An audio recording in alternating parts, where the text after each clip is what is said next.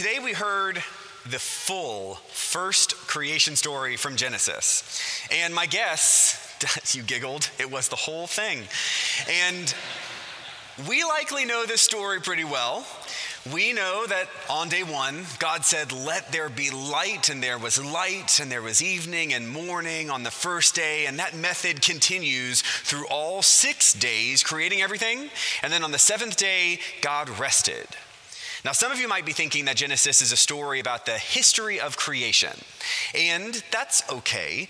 But thinking only of Genesis as the way things came to be misses what I think is the deeper meaning of the Genesis story, which is really about our relationship to God, God's relationship to the entirety of creation, especially with humanity. And just in case we were thinking that the creation story was technical, in the next verses after the ones we heard this morning, you get the second creation story. And so, given that we've got in the first 2 chapters of Genesis 2 different stories, it's important for us to go deeper below the surface and not just to take it at face value. It's important that we anchor today, what we'll be talking about today, in one critical idea, and that's the difference between history and truth. Now, for many of you, this may not be a new idea because I talk about this all the time whenever I teach Bible studies and other things. But for some who may not have been in class with me, this idea of history and truth might be relatively new. For some, this might be the first time that we consider that there can be differences between the two. History, what history is really something technical. History is, so this person went to that place in that year and said that thing. History is what we might consider what we used to call journalism. And then what we actually say happened in a certain way at a certain time. Truth is something different. Truth is something that does not necessarily anchor itself in historic accuracy, but instead tells us something true about the way the world is or about the people we are.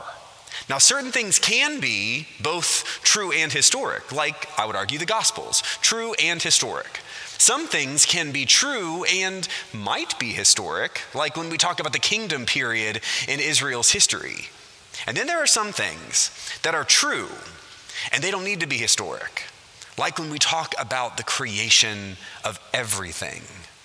When we look at the creation story, it does not need to be scientific and technical, because the reason the creation story was told is so that we know the deep, profound truth that God created us. That God created us in his image. And that when God created us in his image, God's love for us was planted deep down from the very beginning. God's love goes to our very spirits, our very essence. God's love for us and for all of humanity is uncompromising, unconditional, and complete. This is important for us because we know that life can be pretty challenging. I met with a friend this past week who had been gone for a month on vacation, something she had earned, something she had saved up for and had planned for a long time. And I wanted to know how this excellent vacation went because she was out of the country in multiple places, seeing friends that she has known for a very long time. And as I sat waiting for her in the restaurant, she came walking in and she gave me the face as she sat down. And I thought, wait a minute. You just had a month vacation. Tell me what happened. So this friend of mine, she is divorced and she has grown children and grandchildren. And so because of her divorce and her children being out of the house, she lives alone. And years ago, she sold her house and has been living the apartment lifestyle with no maintenance to have to speak of. And it kind of sounds great, except she went on this month-long vacation.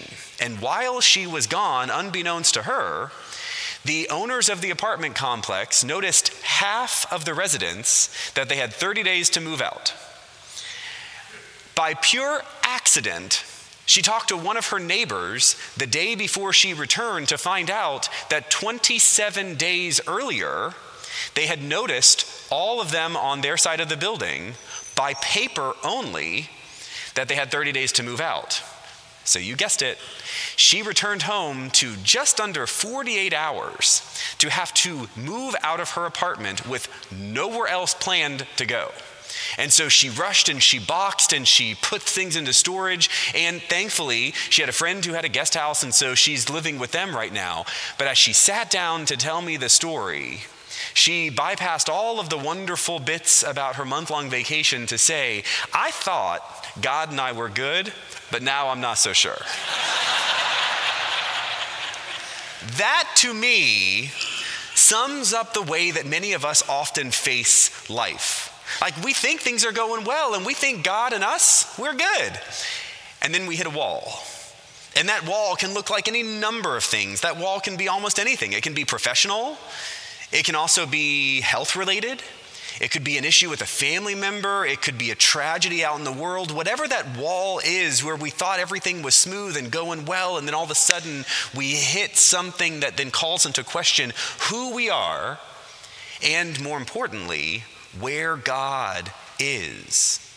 In those moments, we can question God's presence. We can question God's power, or even worse.